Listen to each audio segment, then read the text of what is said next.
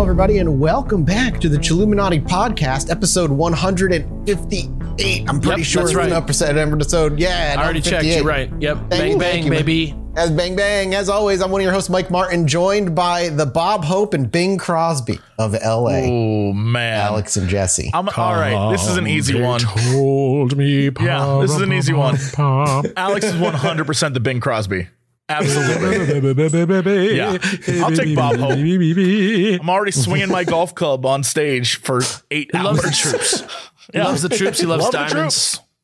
This works. This is a good one this time around. This one worked a little bit easier than the past couple. We're out of the cowboy era, so we're out of the cowboy era. Now we're into the like mid-century crooner era. Yeah, that's where we are for a little while. You know, I'm expecting 6 more of these. Yeah. And then we'll move into, maybe we'll go to like early 2000s movies edition. The only movies I've ever seen. Well, what are we going to do after the second episode of that? That's true. That's fair.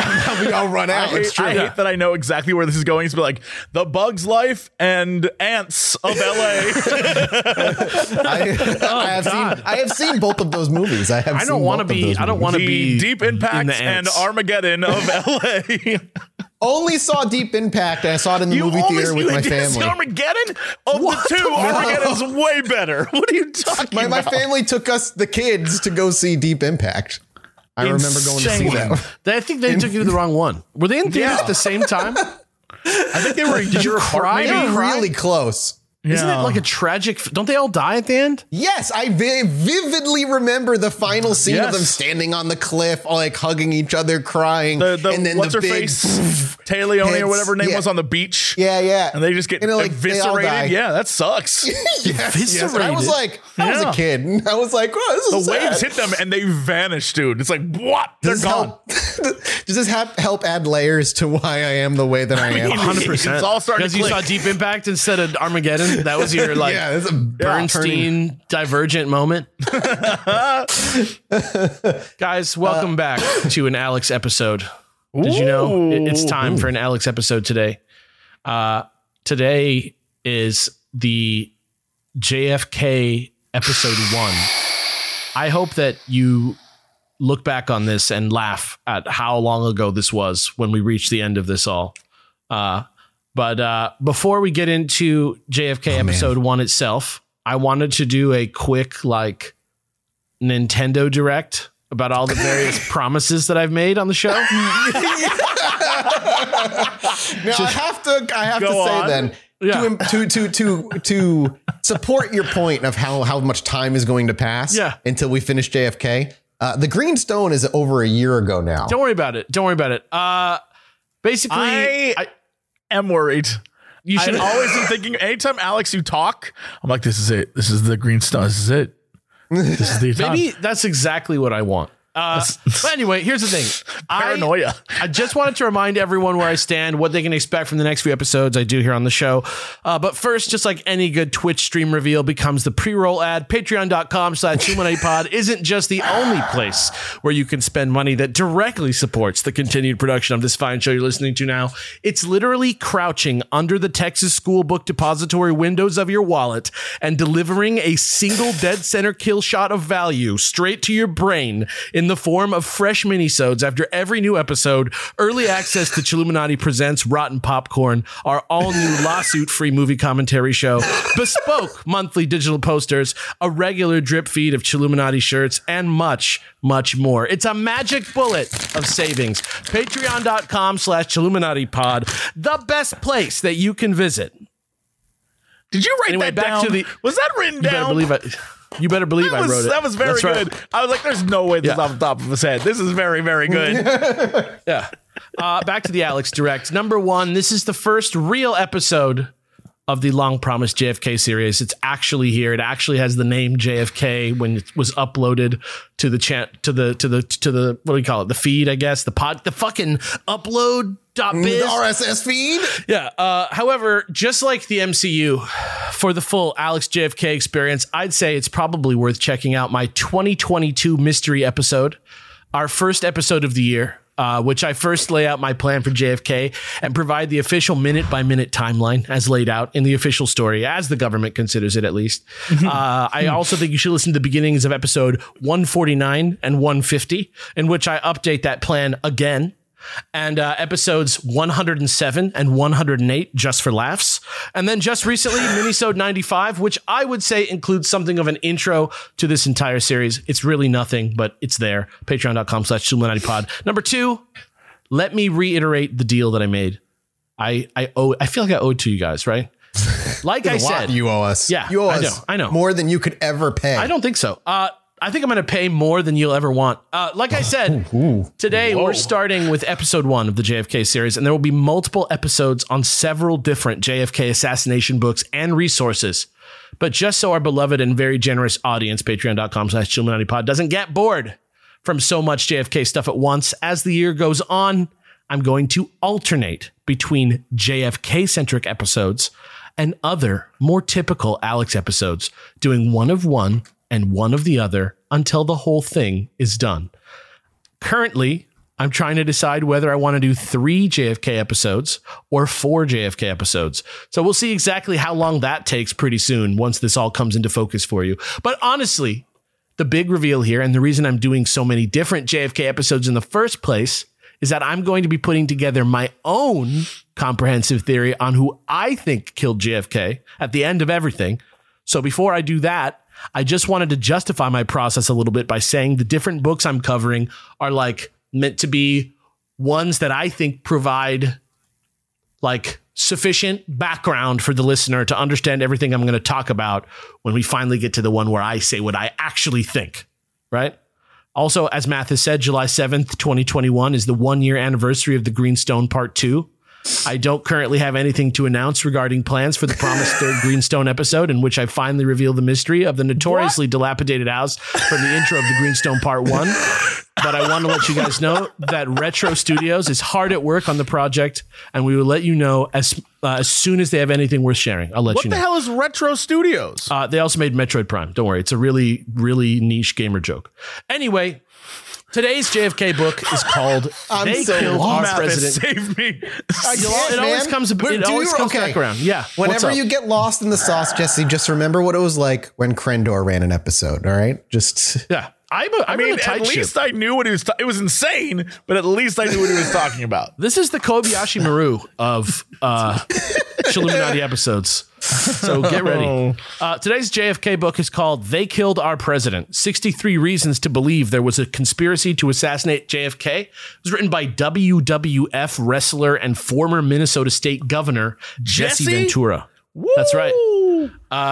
What this book is all about is basically showing a bunch of glaring facts that disrupt and cast doubt on key elements of the official story of what happened on November 22nd, 1963. And that's mostly what I'm going to be using it as. But as I'm going to support it with lots of independent research, I grabbed a bunch of facts and interviews and like extra stuff from people who are really there, from the Warren Commission, other things like that are similar to that go beyond the scope of just the book when I needed to give you a clearer picture of what happened. Because let me be honest with you. Okay, I read this book. I'm going to be honest with you. Governor Ventura and his co-authors, a man named Dick Russell and a man named David Wayne, but not that good, funny David Wayne, also bring a lot of their personal politics into this very angry and very informally written book. What?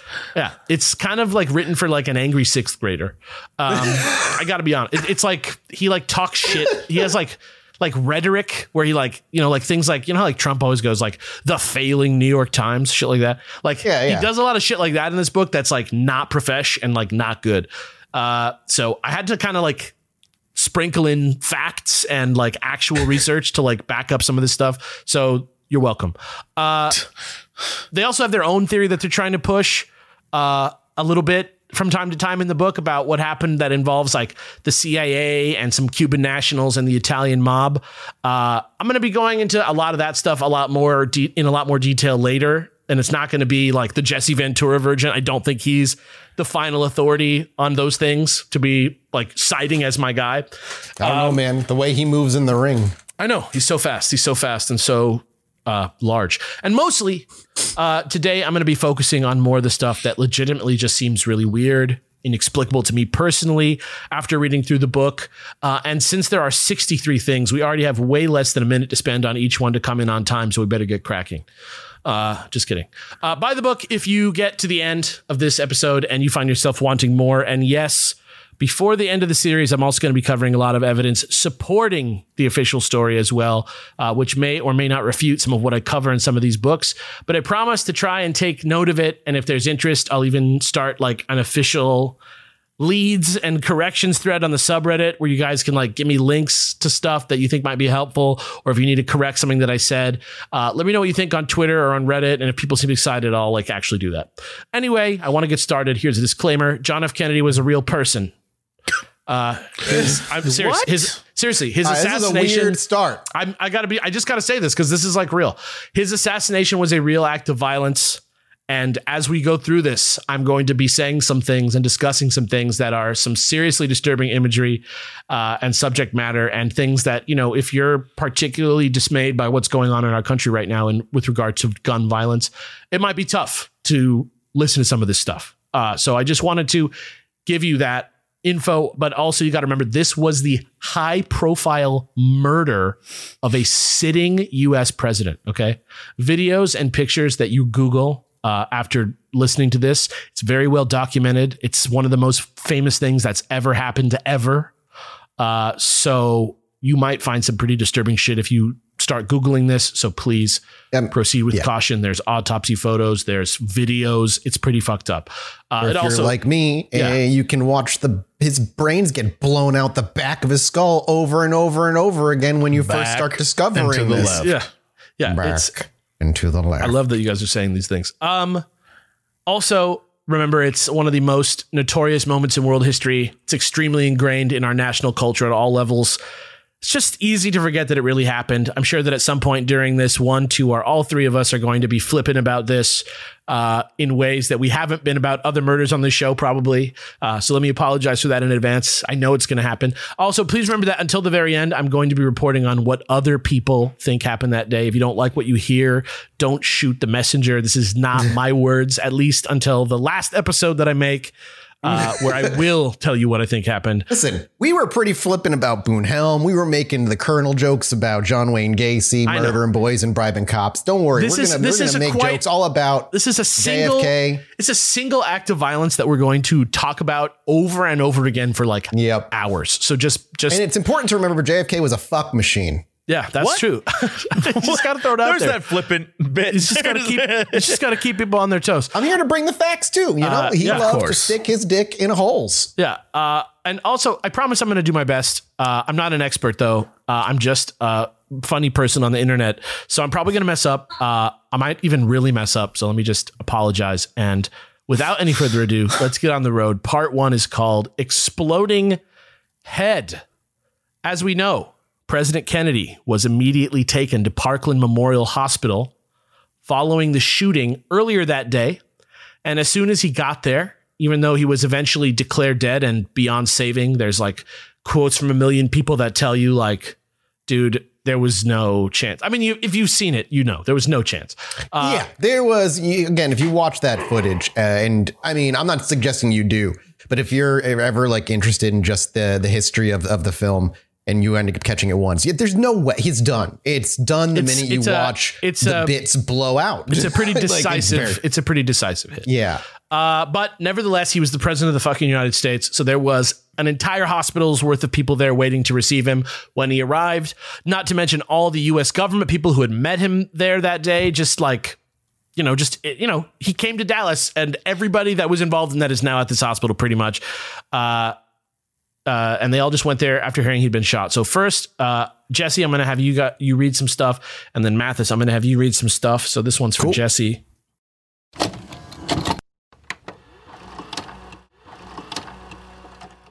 You would like me just to read the names on this list?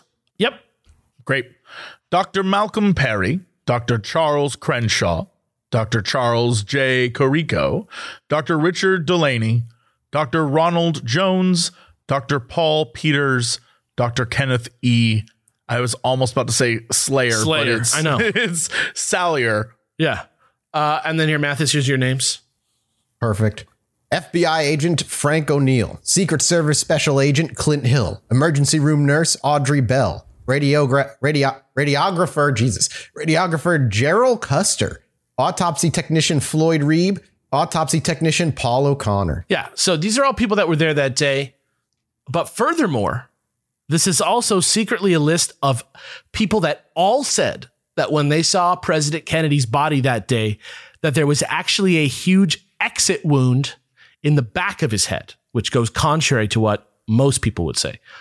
Weirdly, this was slowly sort of glazed over, and a lot of people, like Secret Service Special Agent Clint Hill, who you said, eventually, quote unquote, changed their minds, which initially might make you think about things like, you know, rational things, courtroom testimony, the reliability of memory. Maybe it's possible that upon thinking about it again, they really did change their mind. But now I'm going to give Mathis a quote to read from when Clint Hill was interviewed by the Warren Commission. And then you tell me whether he sounds confused at all about what he saw. Okay. Okay. The right rear portion of his head was missing. It was lying in the rear. Lying in the rear seat of the car. His brain was exposed. There was blood and bits of brain all over the entire rear portion of the car. Mrs. Kennedy was completely covered with blood. There was so much blood you could not tell if there had been any other wound or not, except for the one large gaping wound in the right rear portion of his head. Yeah. Now, if you follow the official autopsy as presented to the House committee, you will see a diagram that says what actually happened was that the bullet did enter from the rear, just at an angle where it didn't penetrate too deeply into the skull, kind of sailed along the shallow surface of the skull. And then the exit wound that they're talking about was really just physics blasting the top of his skull cap straight up into the air from the pressure. So here's a picture of that. If you want to see that, that was created for the commission. Just a little link to like a, drawing of it. Yeah, it's a drawing. And so, yeah, you can see what I mean. I don't know if I'm describing that good enough for everybody, but basically like went in like kind of low and tight on it, like a stone skipping water kind of, but it still went through the head near the top, but it was just too much. And the top of the thing blew off. So it looked like, somebody getting hit from the front with the bullet and the back of his head blowing out. But really it was more like the top of his head blowing off from this other thing happening. Just pressure. Yeah, exactly. If you've ever seen one of those videos where they do a slow-mo of like either an egg getting shot with a bullet or anything getting shot with a bullet, you can see the way that it explodes is not what you expect. It's never just a clean in and out. It's like it gets hit and then there's the reverb and a fracturing and then like the weaker, usually top part just pops right off every time. Yeah, it's fucking nuts. But it's actually not just hospital hearsay that works against the official explanation.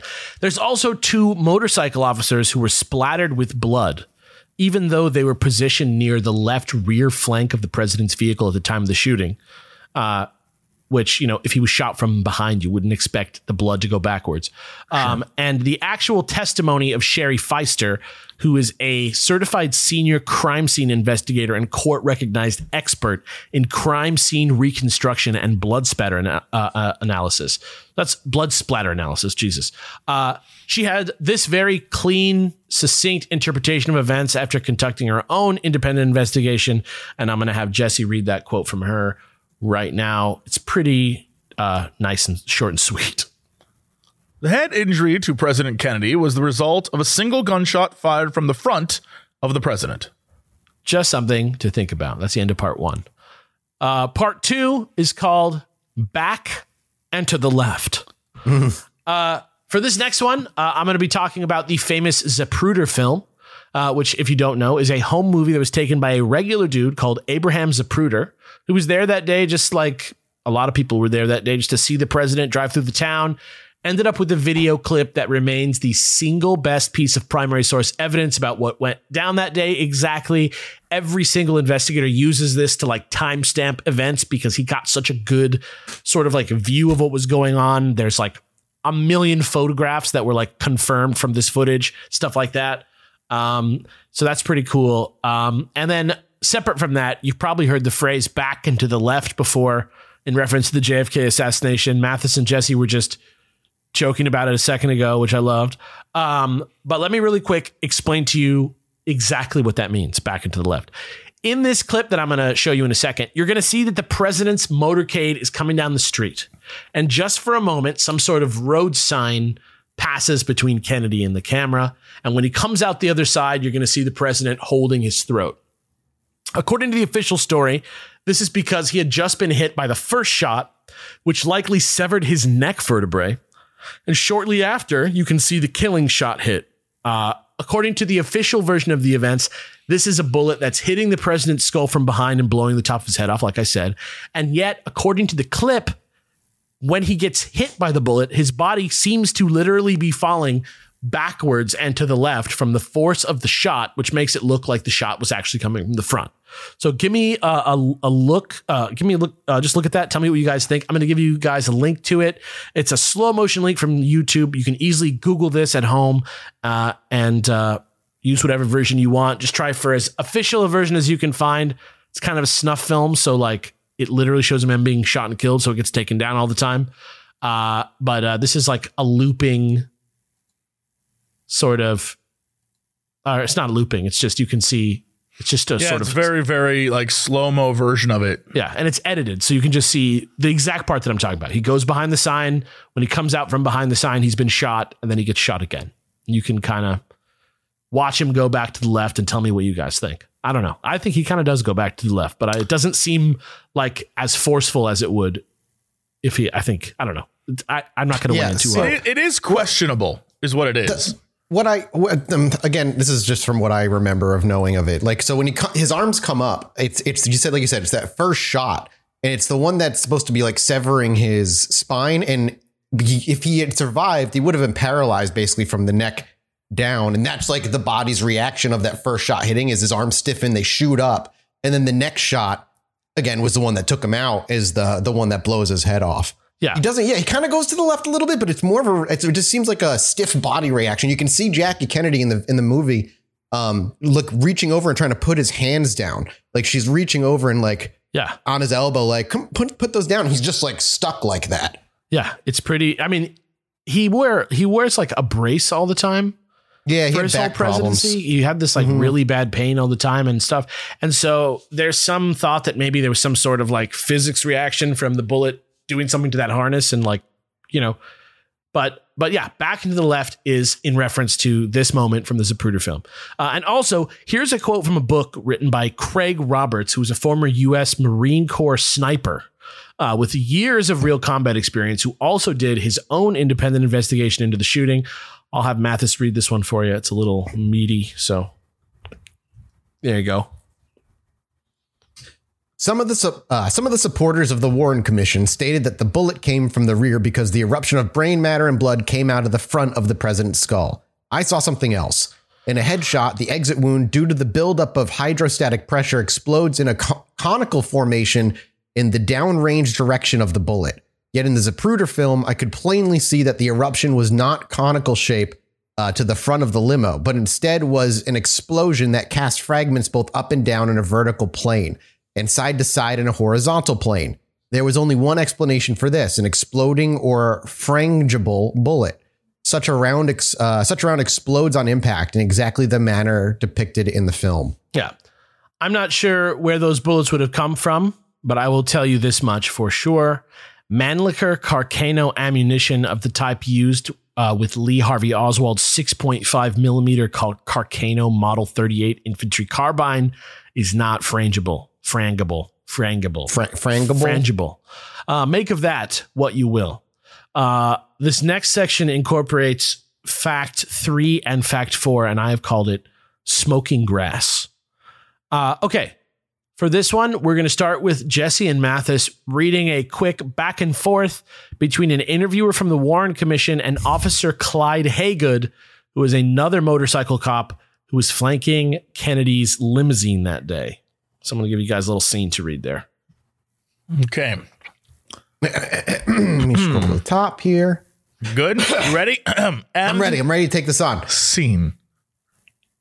What did you do after you heard the sounds? I made the shift down to lower gear and went on the scene of the shooting. What do you mean by the scene of the shooting? I could see all these people laying on the ground there on Elm. Some of them were pointing back up the railroad yard, and a couple of people were headed back up that way, and I immediately tried to jump to the north curb there in the 400 block, which was too high for me to get over. What do you mean with your you mean your motorcycle? And I left my motor on the street and ran to the railroad yard. Did you see any people running away from there? No, they was all going to it. So, if you haven't guessed it yet, the area up near the railroad yard is also popularly known today as the Grassy Knoll, which is another term that has also sort of come to like describe the whole like American conspiracy theory like aesthetic that kind of spun out of JFK. Like you can almost call somebody like a grassy knoll type of guy and people will kind of know what you mean. It's kind of an important phrase, but here's a little background on why it's famous, what sort of doubt it might have cast on the story as people know it. And yeah, that's what it means. It's just this area that's lower and like off to the side. That's called the Grassy Knoll. That's like right there on Elm Street. Basically, though later the official story stated that Oswald acted alone and that every shot fired that day came from the 6th floor window of the Texas School Book Depository above and behind the motorcade, in the moments immediately following the shooting, a lot more attention was directed towards the Grassy Knoll. When Special Agent in Charge Forrest Sorrells of the U.S. Secret Service Dallas District first heard gunshots from where he sat in the back seat next to the window, one car ahead of the president's limousine, he immediately looked towards the knoll, which was at the top of the terrace ahead of him and to the right, because that's where he heard multiple shots coming from. Secret Service agent Lem Johns, from where he sat next to Vice President Johnson, 2 cars behind Kennedy, putting him even closer to where the depository would be, also heard the first 2 shots coming from the direction of the knoll next to the railroad yard. Officer Bobby Hargis, one of the rear left flank motorcycle cops who was hit with the like impossible backwards blood splatter, also parked his bike and ran up towards the Grassy Knoll because that's where he thought it was coming from. And also the Dallas chief of police, Jesse Curry, said that he thought someone had fired from the Grassy Knoll from where he sat in the same car as Agent Sorrells, one ahead of Kennedy. His immediate response was to grab the radio and send people up onto the triple underpass ahead of the motorcade, which literally is train tracks that connected directly to that same rail yard because he thought people were going to be trying to get away over that bridge. Also, the Dallas County Sheriff, Bill Decker, was in that car, and he also grabbed his radio and sent all his available men to the rail yard. So 2 different authorities doubled down on the same place.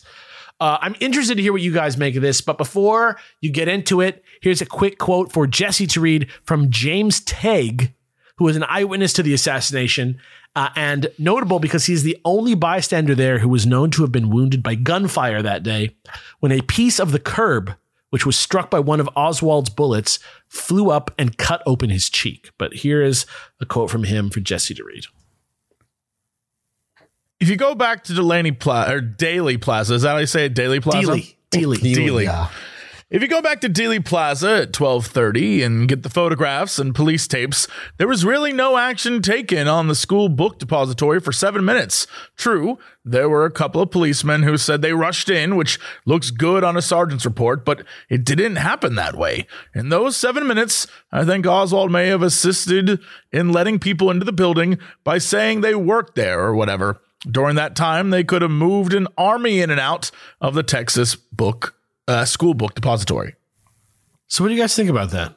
What do you think about the fact that most of the authorities, upon everything going down, their first thing was like, over there, like literally the wrong place or maybe the right place? What do you think about that? I have many thoughts, but that's just because I don't know how detailed you want to go yet. I guess is the Fair. question. Because I have thoughts like, for instance, I to my understanding, again, it's been since I went really deep into JFK, probably close to a year, but Well, it's pretty fresh for me. So shoot. yeah, I'm pretty sure like the Secret Service, at the very least, his Secret Service were like completely hungover that day. Like exhausted. They were. Yeah. I mean, there's some sort of like, so there's some accounts of that. There's definitely at least some of them who were drinking and stuff.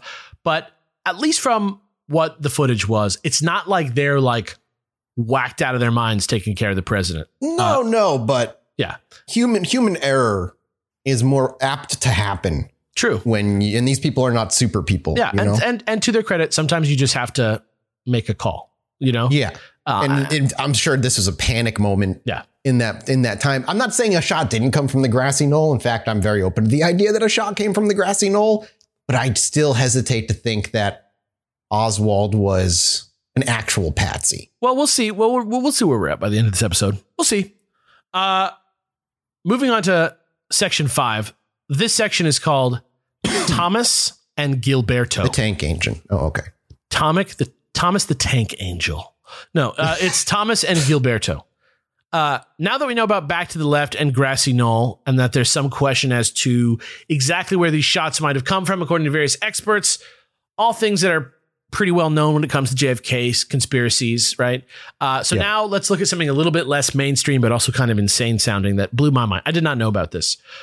In April 2022, just a couple months ago, a man called Abraham W. Bolden Sr.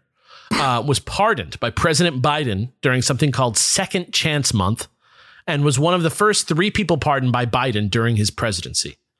However, while the other 2 people pardoned were brought up on drug charges and went on to become community leaders, and that was sort of the common thread that they had between them that got them pardoned, Bolden actually was the first ever Black Secret Service agent to serve on the presidential detail, which he did under John F. Kennedy.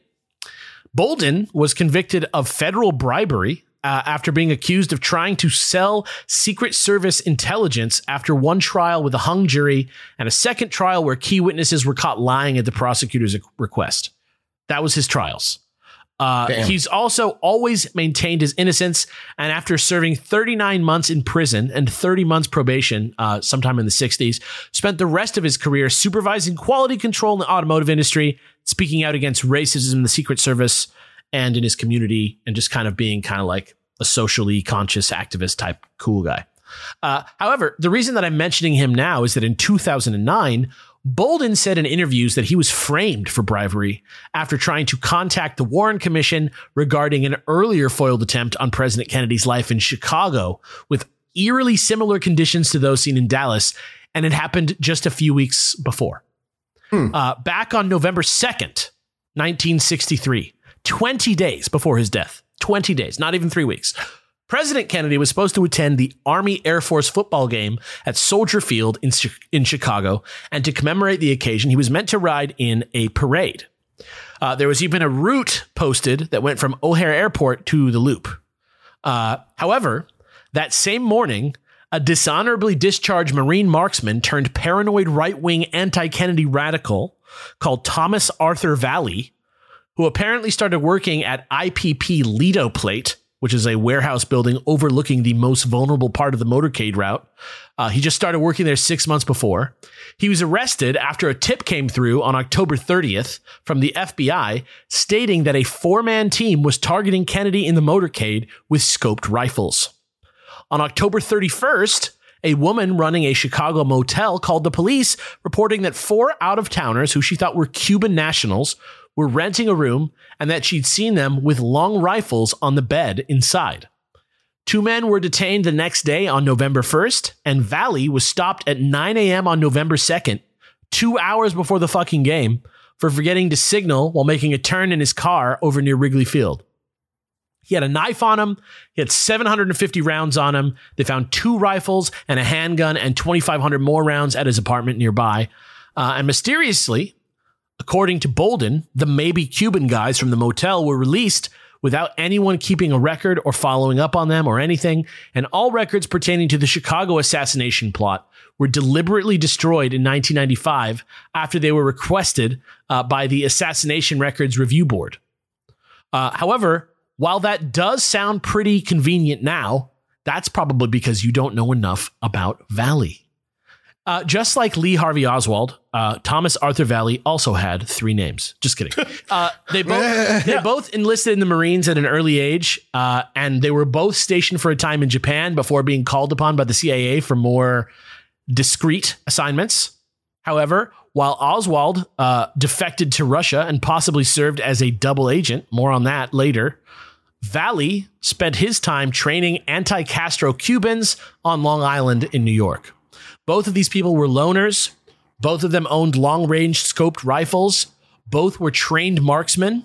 And soon after their stint with the military, both became extremely vocally outspoken political activists with a sort of unhinged outsider character to them, which, according to Agent Bolden, made them perfect candidates for a fall guy.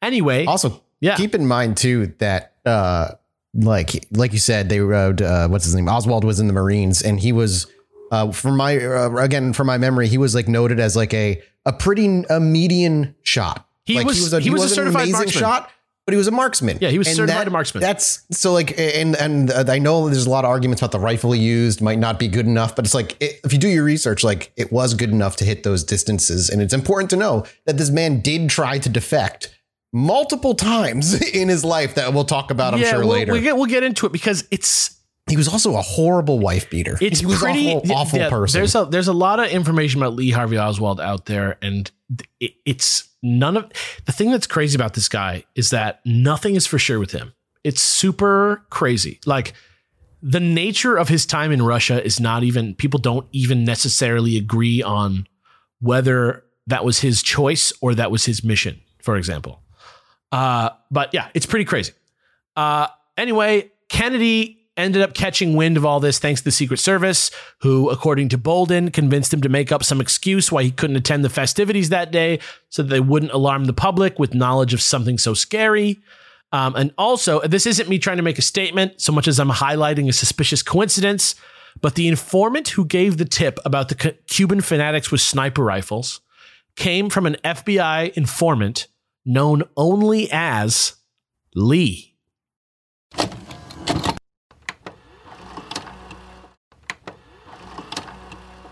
But spooky as all that sounds, is it really possible that some force, possibly within the US government, or at least working alongside it, had tried to kill the president using almost the exact same playbook 3 weeks earlier? Well, I might say it's a stretch, except that apparently the exact same thing happened again in Tampa, Florida, 2.5 weeks later. In between. We can see from declassified congressional reports that on November 18th, which was just 4 days before he was shot and killed in Dallas, President Kennedy was made aware of yet another possible attempt on his life, which was meant to occur during yet another slow-moving motorcade that he held in Tampa, Florida that day, involving a, quote, group of people, which is literally the definition of a conspiracy, and specifically a, quote, mobile, unidentified rifleman shooting from a window in a tall building with a high-power rifle fitted to a scope. Here is a quote for Mathis to read from another JFK book, which is called Ultimate Sacrifice by Lamar Waldron and Tom Hartman, that explains how weirdly similar all three of these events were. What made the attempts to kill JFK in Chicago and Tampa and later Dallas different from all previous threats was the involvement of Cuban suspects and a possible Cuban agent in each area. In addition, these multi-person attempts were clearly not the work of the usual lone mentally ill person, but were clearly the result of coordinated planning. In both the Tampa and Dallas attempts, officials sought a young man in his early 20s, white and slender build, who had been in recent contact with a small pro-Castro group called the Fair Play for Cuba Committee. In Dallas, that was Lee Harvey Oswald, but the Tampa person of interest was Gilberto Policarpo Lopez, who, like Oswald, was a former defector. So 3 guys, all kind of the same guy, 3 different cities, the same plan, 3 different times. And again, just like Oswald and Lopez have more than just superficial similarities to one another, here's another quote from that book for Jesse to read, and then I want to hear what you guys think, because it's too much. Like Oswald, Lopez was also of interest to Navy intelligence. Also similar to Oswald, Gilberto Lopez made a mysterious trip to Mexico City in the fall of 1963, attempting to get to Cuba. Lopez even used the same border crossing as Oswald, and government reports say both went one way by car, though neither man owned a car. Like Oswald, Lopez had recently separated from his wife and had gotten into a fist fight in the summer of 1963 over supposedly pro-Castro sympathies. Declassified Warren Commission and CIA documents confirm that Lopez, whose movements parallel Oswald in so many ways in 1963, was on a secret mission, in quotes, for the U.S. involving Cuba, an operation so secret that the CIA felt that protecting it was considered more important than thoroughly investigating the JFK assassination. Yeah. What do you think of that? Have you heard of that? Have you heard of those guys? Have you heard of these things? Yes. And it always struck me as very weird that the government had forewarning of multiple attempts and still they like, get in your car, dude. Have a good trip. It always struck me as weird. And I know it opens it up to conspiracy, but I also have to wonder if it's also just like JFK had an ego, man. Like, I think, you're getting to what I was going to get at. Like is just like that man. Nothing's going to happen to me. That man not only had an ego, but he had enemies everywhere. Yeah, he comes from his made ego. enemies in the government, out of the government. Yeah, exactly. Because of his ego. In fact, for Dallas, I believe they suggested he go in a like bulletproof plastic casing, but he said there's no point because then they can't see me. So no. Right. And he was going down an area where there was notoriously hard to keep like completely safe. I forget if they call it the kill box or something like that. The kill zone is like kill zone. Any assassination attempt is going to have one of those. Yeah, exactly.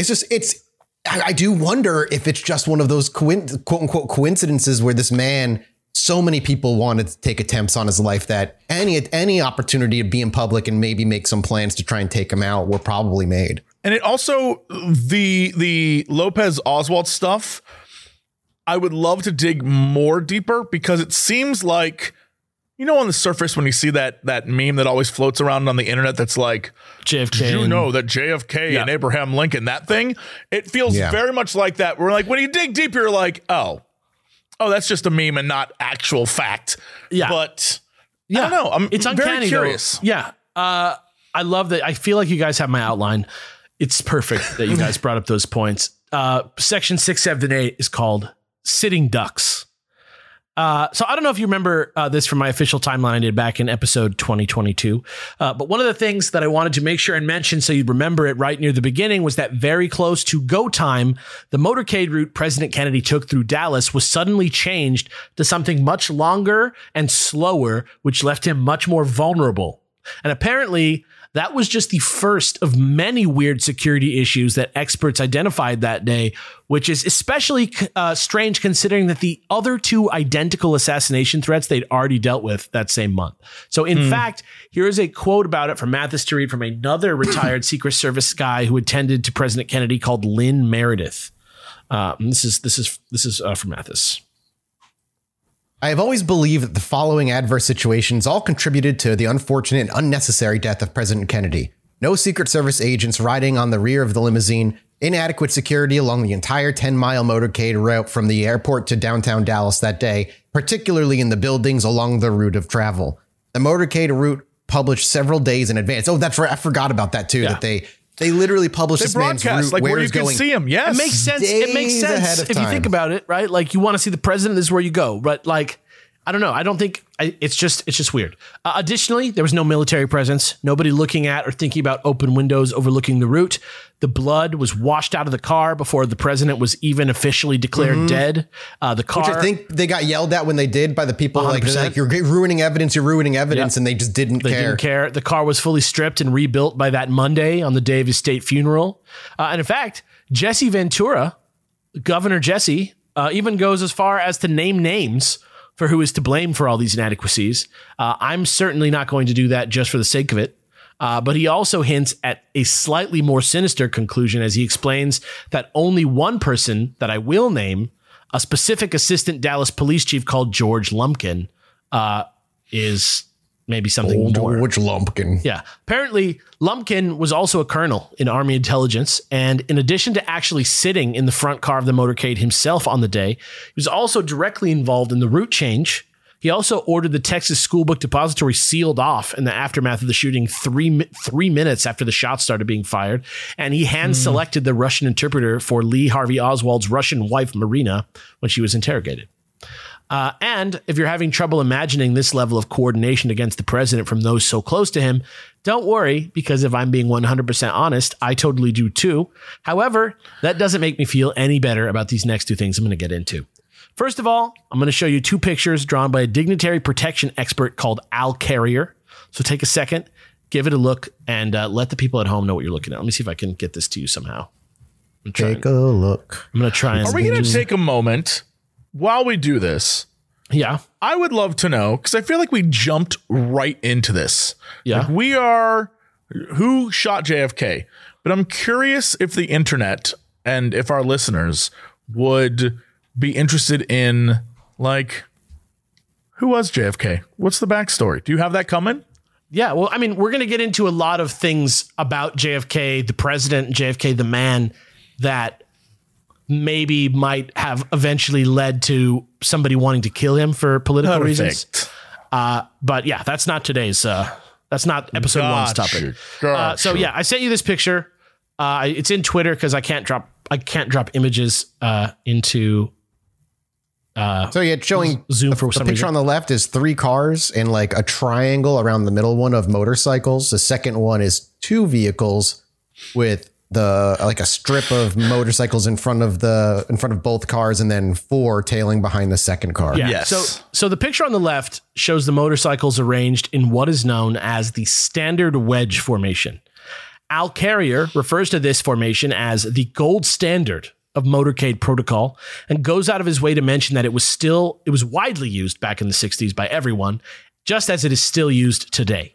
Sure. But you really don't need him to prove it, because this was the exact formation that we know for sure President Kennedy had utilized not only in Tampa 4 days before when there was an active threat on his life, but also during his very famous trip to West Berlin, which he had just made a few months earlier when he made one of his best known speeches, Ich bin ein Berliner. Also, by the way, sidebar, there's a weird urban legend that I've heard told to me as fact a couple times, where people say that Kennedy was actually saying with that sentence that he was some kind of donut called a Berliner, and that he was too dumb to realize this, and that Germany was laughing at him. I'm going to tell you this right now. That is literally just not true.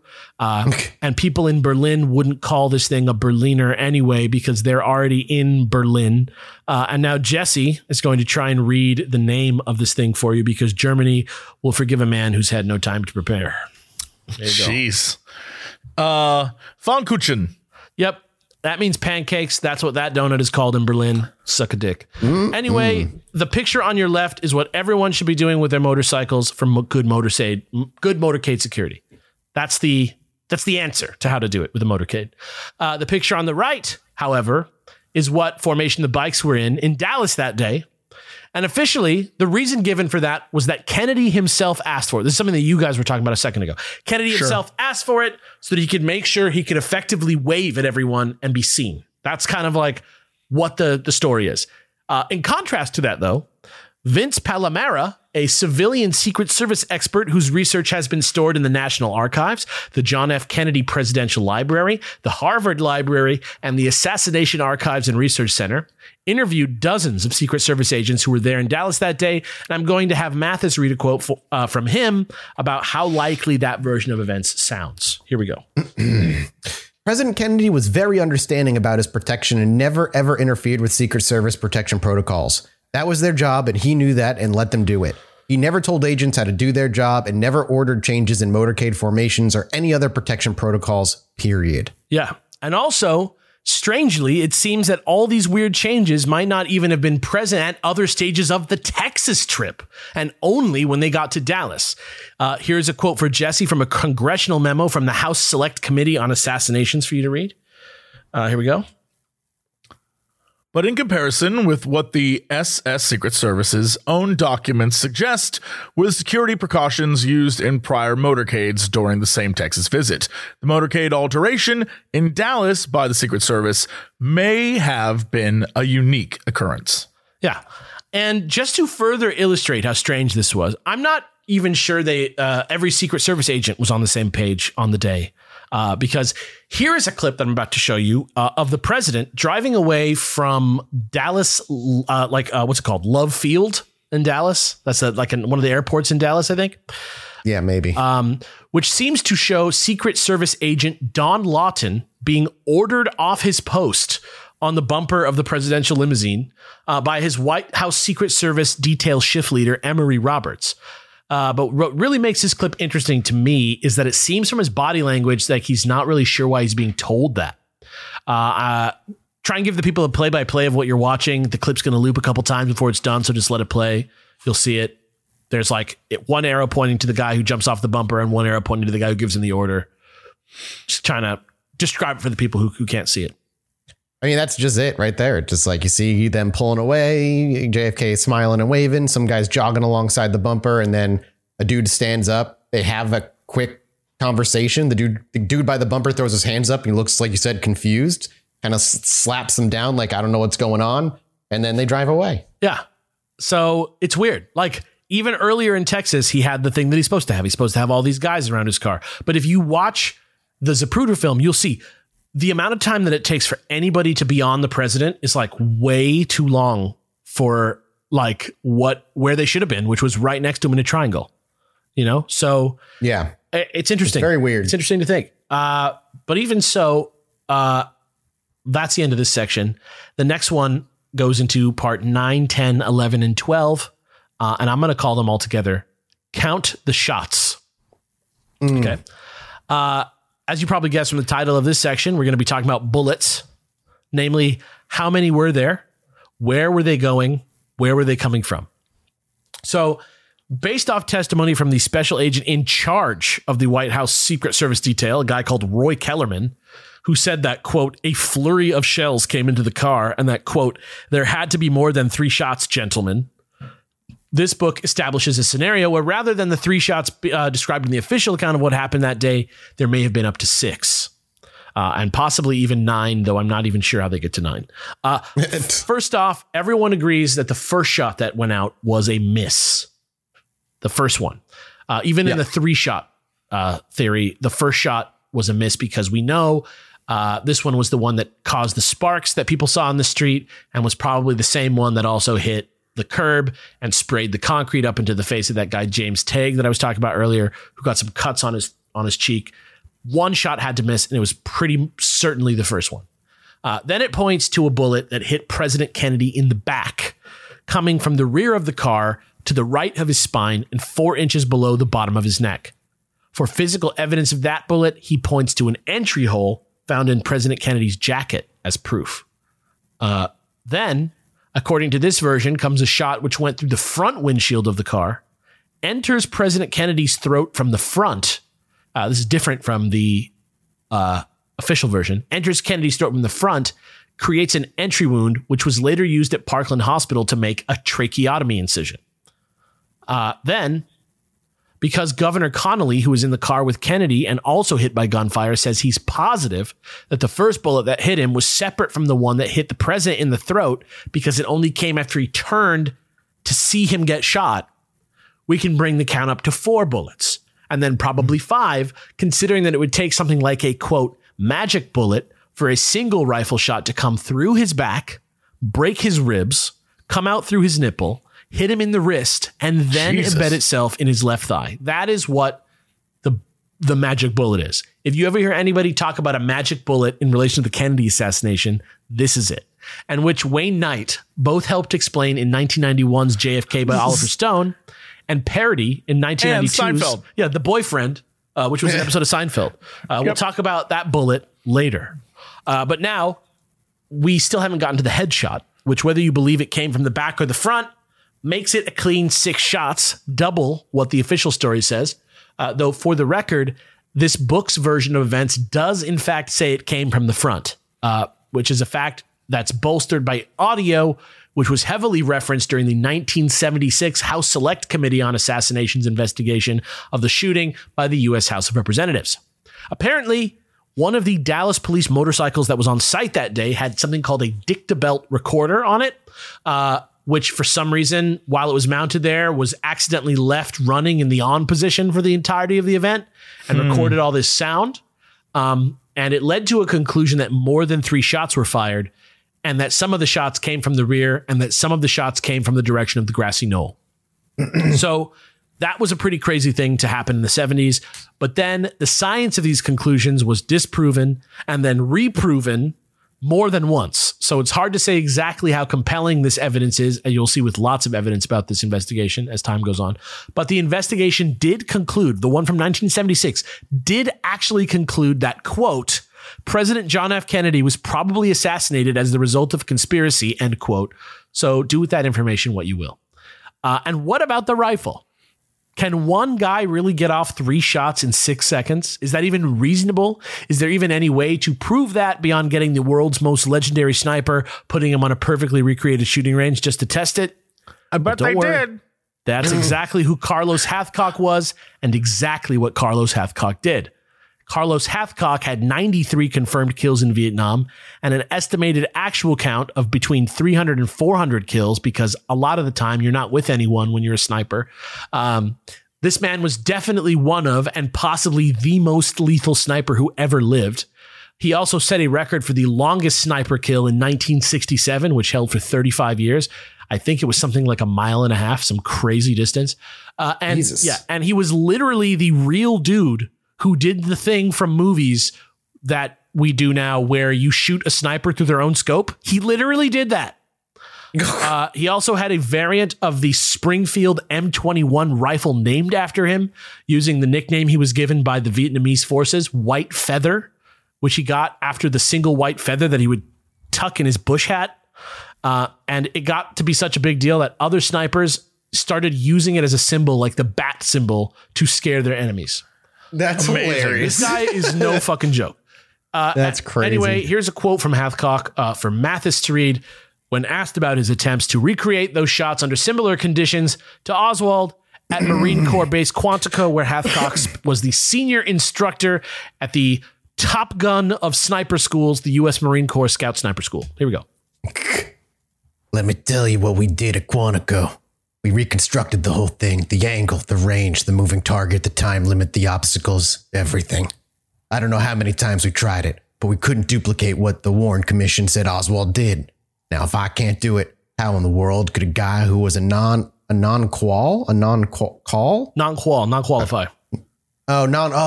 Gotcha. Who was a non-qual on the rifle range and later only qualified marksman do it? Sorry. Yeah. Oswald did not. Oswald was a non-qual, and then he eventually came back and got marksman, which to the most lethal sniper in the world is baby stuff. Thanks to Talkspace for sponsoring today's episode. Using Talkspace feels a little like having a therapist in your pocket. That's why being able to reach out to my therapist or psychiatrist anytime from anywhere makes taking care of my mental health super easy.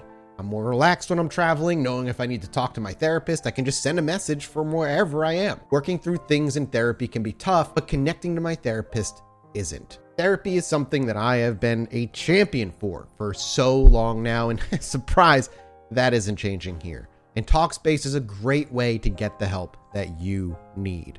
I wholeheartedly recommend Talkspace for therapy, and you can sign up online and start therapy the same day as you sign up. You can text, video, or send voice messages to your licensed therapist, so it's incredibly convenient to have virtual sessions from the comfort of your own home. Talkspace is also just a fraction of the cost of in-person therapy. Instead of waiting for an appointment, you can send unlimited messages to your therapist 24/7, and they'll just engage with you daily, 5 days a week. Most importantly for me, Talkspace is secure and private, using the latest end-to-end bank-grade encryption technology to store client information and complying with the latest HIPAA regulations. As a listener of this podcast, you're going to get $100 off your first month with Talkspace. To match with a licensed therapist today, go to Talkspace.com. Make sure to use code CHILL to get your $100 off your first month and show the support for our show. That's code CHILL at Talkspace.com.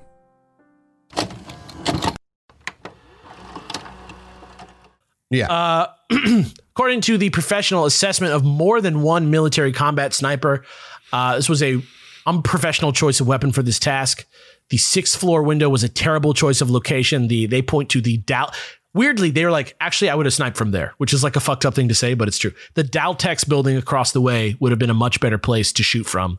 And the angle, combined with the tree cover, walls, pipes, would make this, quote, a virtually impossible shot for anyone besides a very, very good military sniper. In fact, according to this quote from the Warren Commission, which I'm going to have Jesse read now, Oswald didn't even have his rifle properly configured to fire with a telescopic sight. And this is not to say that he couldn't make this shot. It's to say that he couldn't do it in 3 shots within 6 seconds. That's the real rub of this. The rifle couldn't be perfectly sighted in using the scope without installing two metal shims, which were not present when the rifle arrived for testing and were never found. He literally, like, there's like a backfire on this gun and all these problems with his gun unless you like put a special scope on it. And he just like didn't have that on it. So like that's another obstacle in the way of him actually making these shots. I'm not saying he didn't make the shots. I'm just saying there's a lot of obstacles to making the shots. They also take issue with the timing of the shots from that position, as it makes way more sense to shoot at something coming towards you rather than driving away from you. Right. But yeah, all this to say, that could also just be Oswald being an idiot. Could be. But I mean, like, if you ever talk to snipers just in general, and I'm not like a big I talk to snipers guy, but I have seen plenty of interviews. You don't have like 3 best friend snipers? I did have a friend in high school who would wear his shades back, his Oakley's back around the back of his head like a sniper. Yeah. Close enough, honestly. You might as well know one at that point. He reminded me often. That's how snipers wore it. But no, any sniper that I've ever seen be interviewed at any point in time, they always are like, the best place to snipe is in an area where the traffic, the thing you're trying to shoot, is walking towards you. Yeah. You'd be a fool to try to get something that's moving like side to side. It just makes it 10 times harder. And you can easily just angle yourself in a way that you make it an easy shot for you. Like, why make it more stressful than it needs to be? Especially if you're a rifleman, like a marksman. At the same time, to be devil's advocate in terms of like why Oswald would choose there, he fucking worked there. So it was just an easy place for him to be able to easily bring his rifle for through. how long? Oh God, a couple months? That's what I'm saying. Long. 6 months? Like, not long. About as long as that other guy. About as long as that other guy in Chicago. But yeah, all this to say, if the official story is that Oswald was the lone shooter and that he acted by himself, there is at least some genuine doubt cast on that premise by many legit people who have investigated it to the extent that it's worth mentioning in this conversation. Section 13 and 14 is called Count the Rifles.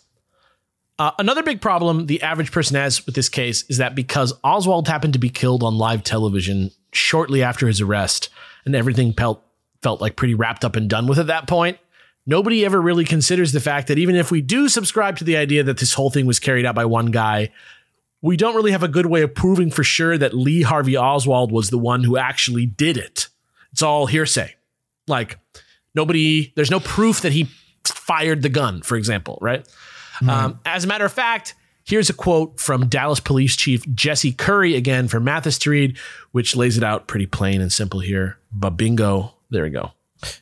We don't have any proof that Oswald fired the rifle and never did. Nobody's yet been able to put him in that building with a gun in his hand. Exactly. And in fact, there was another investigation by a firearms and ballistic expert who I'll mention for the sake of impartiality actually supports the magic bullet theory, believes that it is true.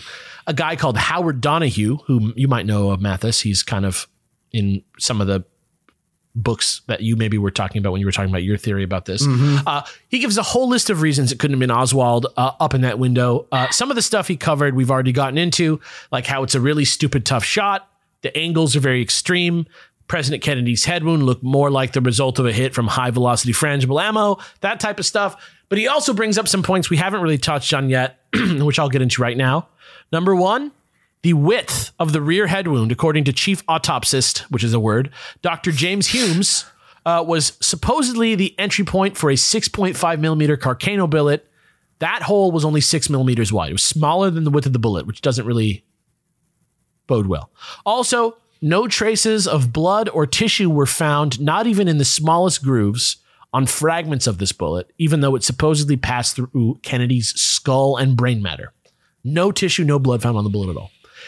And one of these fragments, which was found deposited on the outer table of his skull on the back of his head, had not only never been known to have deposited that sort of fragment on that part of a skull that it had passed through ever before in forensic science, but also did not appear to be from the same sort of Mannlicher Carcano ammunition that Oswald was said to have used. So not only was it like dry and weird, it didn't even really seem to be from the same type of bullet. Pretty crazy. Secondly, there were even more audio anomalies that supported an alternate timeline of events, such as Agent Kellerman, who I mentioned before, being sure that he heard Kennedy say that he'd been shot way before Governor Connolly was hit, which is something I kind of talked about briefly, or the fact that many witnesses reported hearing 2 of the 3 supposed shots in extremely rapid succession, which would have been impossible on Oswald's old-fashioned like bolt-action Carcano rifle. In fact, I have some quotes for you boys to read about these shots. First one comes from Agent Kellerman and is for Jesse to read. There you go. Let me give you an illustration. You have heard the sound barrier of a plane breaking the sound barrier, bang, bang. That is it. It was like a double bang, bang, bang. Yeah. And next for Mathis is one from another Secret Service agent, a guy named George Hickey. Here you go. At the moment he was almost sitting erect, I heard 2 reports, which I thought were shots, and that appeared to me completely different in sound than the first report, and were in such rapid succession that there seemed to be practically no time element between them. Yep, exactly. And finally, one more for Jesse from SM Holland, who was a civilian who was watching the scene from above on the overpass ahead of the motorcade and said he actually heard 4 shots and that the last 2 were close together but were from different sources. Here you go. Well, it would be like if you're firing a 38 pistol right beside a shotgun or a 45 right beside a shotgun. The third shot was not so loud. Yeah. So he's saying one was very quiet and weak and one was like, kaboosh. Not to mention, if you remember from the timeline, I said that Oswald walked into work that day with a big paper bag under his arm that he said held curtain rods. Don't worry, just curtain. Yeah. Just bring curtain rods into the book repository. Yeah. It's got a hang. I got a hang curtain 6 floors up. I'll see you in a little bit. The reason that I said this was because that paper bag was corroborated by 2 witnesses. Linnie Mae Rindle, who saw Oswald at her house that morning hanging out with the other witness, her brother, Buell Wesley Frazier, who worked with Oswald at the school book depository and drove him to work. Frazier said that the day before, he'd given him a ride out to where Oswald's wife and kid lived in Irving to collect some curtain rods. Because Oswald kind of like lived in town for work and then would like go out to be with his family. So he got a ride there from Frazier the day before to get some curtain rods.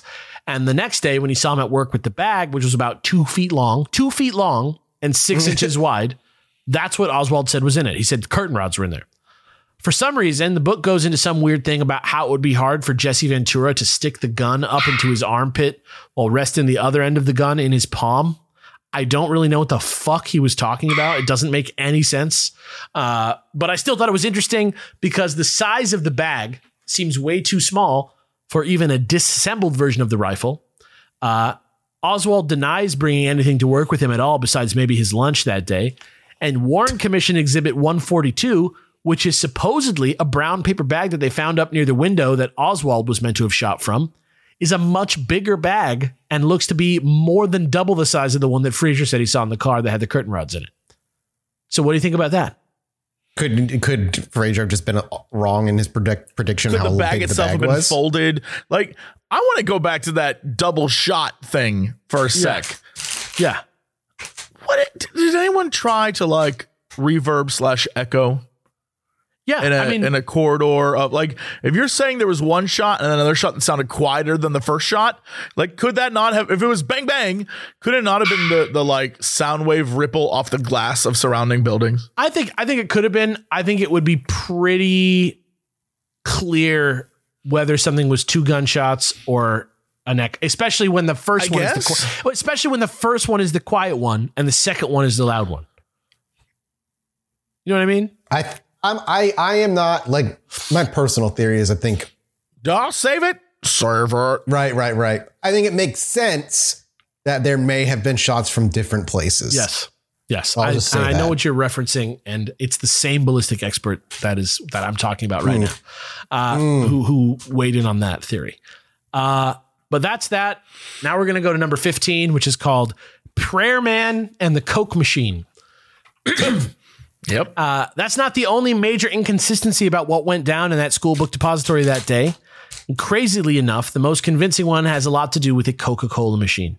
President Kennedy was meant to have passed into the kill zone, the kill box, at around 12:25 p.m. on November 22nd, as his first appointment of the day was sent for just 5 minutes later at 12:35 minutes up the road. So we know for sure what time he was supposed to be there was 12:25.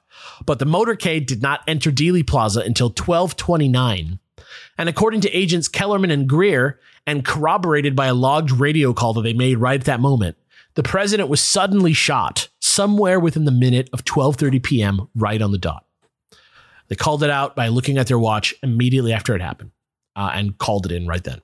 According to the Warren Report, an officer, Marion Baker, who'd heard the shots coming from the book depository window and immediately pulled up to the building and ran inside, where he met the depository superintendent, Roy Truly, in the entryway and headed up the stairs.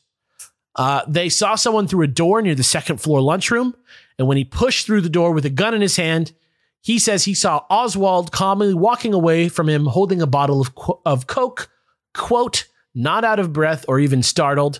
And when he told Oswald, quote, come back, 90 seconds after the shots were heard above, by the way, just 90 seconds, maybe 70 seconds, he did so without hesitation.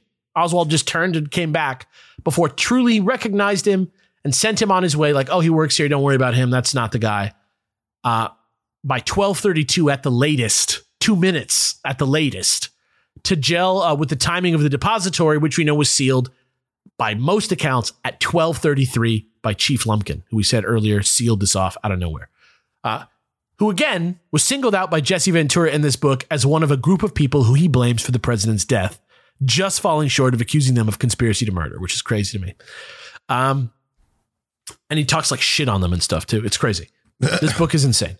According to you can't keep the wrestler inside him. It's nuts. According to Oswald's version of the events, where he didn't just kill the president of the United States and was just a normal dude going to work that day, like a normal person, he told the FBI that he went for lunch right at noon, had lunch for a while, then went up to the second floor to grab a Coke from the machine, came back downstairs, saw the president pass by while he was on the first floor, started to head outside to watch the parade, where he ran into Officer Baker and Superintendent Truly in the hallway on the first floor before calmly showing a panicked, quote, Secret Service agent where the phones were before walking out himself. I put Secret Service agent in quotes here because most people think this was probably just a journalist lying so that they could get to a phone to start calling in their story. And indeed, there are two separate journalists who remember running into the building and doing something pretty similar to that. Except they probably omitted the part where they lied about being a government agent to the FBI. But they didn't mention Oswald by name, but it does seem like there is the opposite side of that evidence to support that. So take for, grain of salt. Strangely, this story was fully corroborated by a secretary who worked in the building and knew Oswald, named Carolyn Arnold, who said she was waiting outside in front of the building to see the president when she saw him just inside the entrance to the building, close to the front door at 12:15 p.m., by which time, according to the Warren Report, Oswald should have already been up in the nest assembling his rifle by 12:15. However, even if Kennedy did pass into the kill zone like he was supposed to at 12:25 rather than 12:30, it is possible that Oswald could have still made it up there, taken the shots if he was on the first floor at 12:15, but then it starts to get muddy there, because then could he have really completely hidden the gun in a way where they didn't find it for almost an hour, then made it all the way back down to a minimum of 4 floors, possibly even 6 floors, to have that run in with Officer Baker less than 2 minutes after firing the shots? And then what about the fact that later Carolyn Arnold said that she actually left at 12:25, not 12:15, and that she definitely saw Oswald in the second floor lunchroom and not down near the door like she said the first time? And what about the fact that this revised timeline is actually corroborated by 2 other depository employees, James Jr. Jarman and Harold Norman, who also said that they saw Oswald downstairs between 12:20 and 12:25? And if Oswald wasn't there between 12:20 and 12:25, why does Oswald's testimony also have himself saying that he saw those guys at that time? And what about the fact that Officer Baker's first version of his statement, where he meets Oswald in the hallway like that, places him on the 3rd or 4th floor rather than the 2nd floor? And why would he have described the man that he ran into as 6 years older than Oswald really was? He said the guy was 30 when when Oswald was 24, and 30 pounds heavier than Oswald was. And why did he refer to Oswald as a man when he was sitting there writing this version of events, this police officer the first time? He was literally stuck in a room where between him and the door was cops literally interrogating Lee Harvey Oswald in the room with him. And he was like focused. He was like super focused on it because he couldn't get out of the room because he was like, there was like a 12-hour interrogation that went on with Oswald. And he was literally like stuck next to him in the room writing his little account of meeting this dude. So even though the dude is sitting in the room, he doesn't mention Oswald by name, gives a wrong description of how he looks the first time that he writes that account of meeting this guy in the hallway. Pretty weird stuff. I've got the quote from him right here. If you want to read it, Mathis, just to tell me if this sounds, imagine that while he's writing this down, Lee Harvey Oswald is literally like in the room with him. Just getting interrogated. And he's like, I don't know why I'm here. I didn't kill no president. Yeah. I jumped off my motor and ran inside the building. As I entered the door, I saw several people standing around. I asked these people where the stairs were. A man stepped forward and stated he was the building manager and that he would show me where the stairs were. As we reached the third or fourth floor, I saw a man walking away from the stairway. I called to the man and he turned around and came back toward me. The manager said, I know that man, he works here. I then turned the man loose and went on up to the top floor. The man I saw was a white man, approximately 30, 5'9" in height, 165 pounds, dark hair, and wearing a light brown jacket. Yeah, that's the testimony. And so there's even this possibility that Oswald told the story of running into the quote unquote Secret Service agent. And this guy told the story of running into this guy in the stairway. And then eventually the people questioning them conflated the stories and convinced the guy that he ran into Oswald in the hallway. Nobody knows. Nobody knows. That's what's so frustrating. That's what makes JFK, the JFK assassination so frustrating and so fascinating is that it's nearly mishandled on every level and every step of the way. Something was fucked up. Somebody didn't do something wrong. Evidence was removed. The stories are conflated. And so and because the government refuses to publish everything that needs to be published and keeps a lot of shit secret, we're still left grasping for straws this far along. Yeah. Honestly, the timeline of what went down in the book depository from noon to 12:33 p.m. is just like so crazy that it's not even worth trying to pin one true series of events down until I just say what I think. Yeah. So for now, let's all just agree that there's a lot about it to doubt and a lot more to look into later, specifically 100%. With that. And finally, before we wrap up this section, just to sort of drive home the level of real doubt that there is around this, I just wanted to show you one last thing. Tell me what you guys think. 10 days after the shooting, a Dallas-based Associated Press photographer called Ike Altogens, who happened to be present and taking pictures of the motorcade that day, became aware that a specific photograph that he'd taken, which can be confirmed, cross-checked by the Zapruder film, to have actually been taken within moments of Kennedy being shot in the head. It's a picture that happened at that. And amazingly, it actually appears to show Lee Harvey Oswald standing outside on the steps of the school book depository at the moment that the president's being shot. So just so you know I'm not bullshitting, first, here is a link to the picture of Oswald that they have on Wikipedia. I'm sure you've seen this picture of him before. This is the one. There he is, him and his cleft chin. Yeah, he's got such a look, right? It's like so weird that we all know what he looks like. He belongs squarely in his time era. 100%. And then here is a picture of Altogens, like the most highly enhanced picture of that there is. This is highly enhanced. Do you have an original as well? I'm ready for this. It's just really small. But on Twitter, I sent you guys the Altogens photo. He is man F in the photo. Yeah. Yeah, man, that looks like, I don't know. I think I've seen this. It's been a while. I mean, here's the thing. He certainly has the build and he has the big dopey ears. The head shape, it's all there. He looks balder though. He does look balder. He also older. Has the look, and I'm going to be real honest, of like every thin white dude who was ever photographed in the 1960s. Yeah, exactly. And if you consider that he was, according to that Secret Service agent who got framed for bribery or whatever, that like that's exactly why they were looking for guys like this. It makes sense, right? Eventually, it was agreed that this man was not Oswald, but rather another dude who worked at the school book depository and looked exactly like Oswald, called Billy Lovelady. And here's a page of my God, that's a great name. Here's a picture. Here's like a page of info about him with some mugshots and stuff, and so you can see he's like bizarro Oswald. It's fucking crazy. Here's the thing: when you see Billy Lovelady, and then you see that photo that you sent us, it very clearly is him. Once you see his shot, it's like, oh, that guy is that dude from the photo. It's also just freaky how much this dude looks like Oswald, though, like in like a melted clay model way. Yeah, again, it was a style of the time. I'd love, again, that man's last name. You know, he'll give you the best 30 minutes of your life, and then you'll never see him again. What? Yeah, exactly. Billy Lovelady is not a 30-minute man. Billy Lovelady is an all-night. No, I think you give yourself the last name Lovelady because you need to compensate for the short amount of time. I think he was born into it. Is that why your name's Jesse Cox? Just like someone who'd be named Smith or someone who'd be named... I don't know, farmer. It's your job. It was my family's job for generations. We know what we're doing. I love that. We know what we're doing. And with that, we come to the end of the first part of the first episode in my fairly ongoing series about the assassination of our 35th president.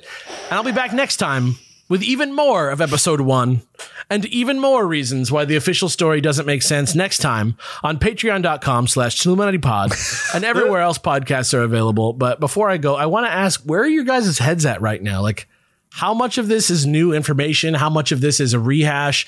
Do you genuinely think that Oswald was acting alone and that that's like a feasible thing that happened here? Okay, so... I don't think I learned anything new, but there was a lot of reminders of things that I kind of like forgot about. And I'm still on the fence. I'm not on the fence. I'm still pretty convinced there were multiple shots. And again, you know, not even going into detail. Multiple shooters?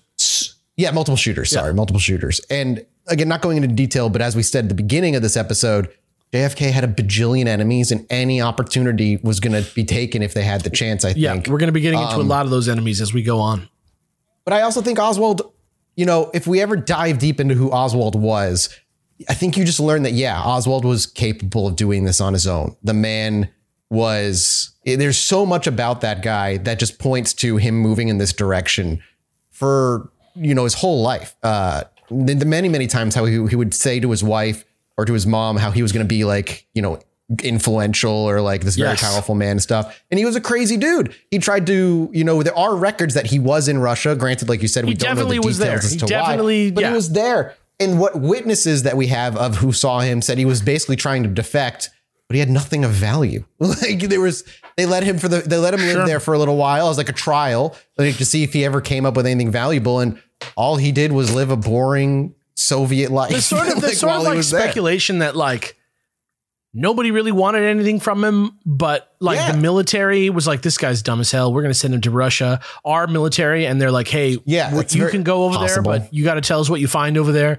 And then Russia's sitting there like, why are they sending this American to us? Like, maybe we can get something out of this. Let's let him come and just see if we can turn him to our side or something. Like, it could be just that. It could be just like some dookie boo-boo stuff that sucks. That's literally, it's just a bunch of guys. I think... To wrap up my point, I guess, is like, I think Oswald was capable of taking these actions alone. I think he was definitely that kind of person. I lean toward he was acting alone, but there was other factors involved, but I can't say 100%. So it's tough. I think he is primed. You even said like he wanted to make something of himself. And I think he's primed to be recruited by people. I have no idea what the answer to any of this is. That's right. He's just so susceptible to being a patsy and to being an outsider. Yeah. They gave him a purpose. And I don't know if there's like what the true answer is, but I have always been a fan of like a lot. You know, when they say like, oh, it was the mob or it was the government or it was like this or this. I've always been a big fan of like every one of them. They like had one of those like Simpsons-esque Mr. Burns meets all the other people in the room meetings. Exactly, they were just like, let's end this fool. That's how I imagine it, because the dude, enemy of my enemy, man. I can imagine all sorts of people getting together and be like, this guy's got to go. Kind of riding on the coattails of a real assassination attempt by a real outsider crazy person, and kind of like owning it though as like a government group, and kind of like giving it a little alley-oop at the end. You know what I mean? Like that could be what it is. Who knows? I mean, and what's fascinating about this, and I think it as a like big historian, when you look at lone shooters, they are, at least in more modern history, dudes who walk up and just shoot you. Yeah. They don't snipe. They don't do any of that stuff. That like the whole sniper and knowing where to be and all, and the fact that there's like previous days of like, well, it could have been that day. Those kinds of things speak to something bigger than just, like Garfield and Reagan, and like just like when dudes got shot, they like a guy walked up and just popped them. Yeah. And that's what like that lone shooter mentality is. Like, I don't need to hide in a top of a building and snipe a guy. I want you to know that I've shot you. Right. But also he did try and kill General Walker by sniping That's him. where I was going next, is like, he did try this first. He tried to kill, like you said, Edwin Walker on April 10th of 1963. He missed, but he did the same thing where he perched up with his sniper rifle, took a shot, went through the window, missed, and then didn't take another shot. He picked up his gun and ran, and he like buried the gun or wherever it was. Like, so there's precedent for Oswald trying to make waves with assassination sniper attempts. But his failure, and I think that's the interesting thing, is his failure is a great, like, okay, so he booked it and ran. But we know he has the balls to take the first shot. Yeah, so it might be, if we can convince this goober to take the first shot, we'll handle the rest. Doesn't matter if he hits him or not. Yeah. Yeah, it doesn't matter. He and then we point everything to him. Like it again, it's one of those things where I don't know that we'll ever have an answer, but like it is fascinating to think about just like all the weird pieces that just don't make sense. That there's clearly stuff missing. And how I remember when I was a kid, they were like, when everyone involved in the investigation is dead, we will release the information. And that is BS. We are still waiting on that stuff. Yep. Yeah. I'll tell you this. If you want something, if you like that line of thinking, I recommend the fiction book Libra by Don DeLillo. It's very well researched fiction. It's kind of like he made it fiction so that he didn't have to say it's a book about the JFK assassinations or something like that, but it's kind of like his take maybe on how it went down. Not supposed to be a resource for history purposes, but is just a good read if you're interested in this subject matter. And finally, just to wrap things up today, I have just one last quote for Jesse to read to give you guys an idea of what is coming in the future. Here you go. Oh boy. Oh man. The evil one can often hear that which passes between us. I had the power to prevent this, but he never knew. But as I speak to you now, we are cloaked and screened from his senses. At the place of darkness, there exists a great force so terrible that for centuries none of us dared to release it. No one has the power to control it or direct it. The Meonia stone holds the key to this. Wait, Alex. It's a green stone. Wait a minute. What is this? The dark gate can be opened. Since the force released from the place of darkness cannot be directed to destroy the evil one, he must be lured there in order to be destroyed. There is a way to make him come. Anyway, there's always a way we'll to see make you guys him come. later. Thank you guys for being here for part one of the JFK episode. Part one of episode 1. Thank you guys. There's going to be more next time. We'll see you guys later. Patreon.com/Chilluminati Pod. Bye. I can't believe you. Anyway, me and my wife were sitting outside indulging on our porch one night, enjoying ourselves. I needed to go to the bathroom, so I stepped back inside, and after a few moments, I hear my wife go, "Holy shit, get out here." So I quickly dash back outside, and she's looking up at the sky in awe. I look up too, and there's a perfect line of dozen lights traveling across the sky.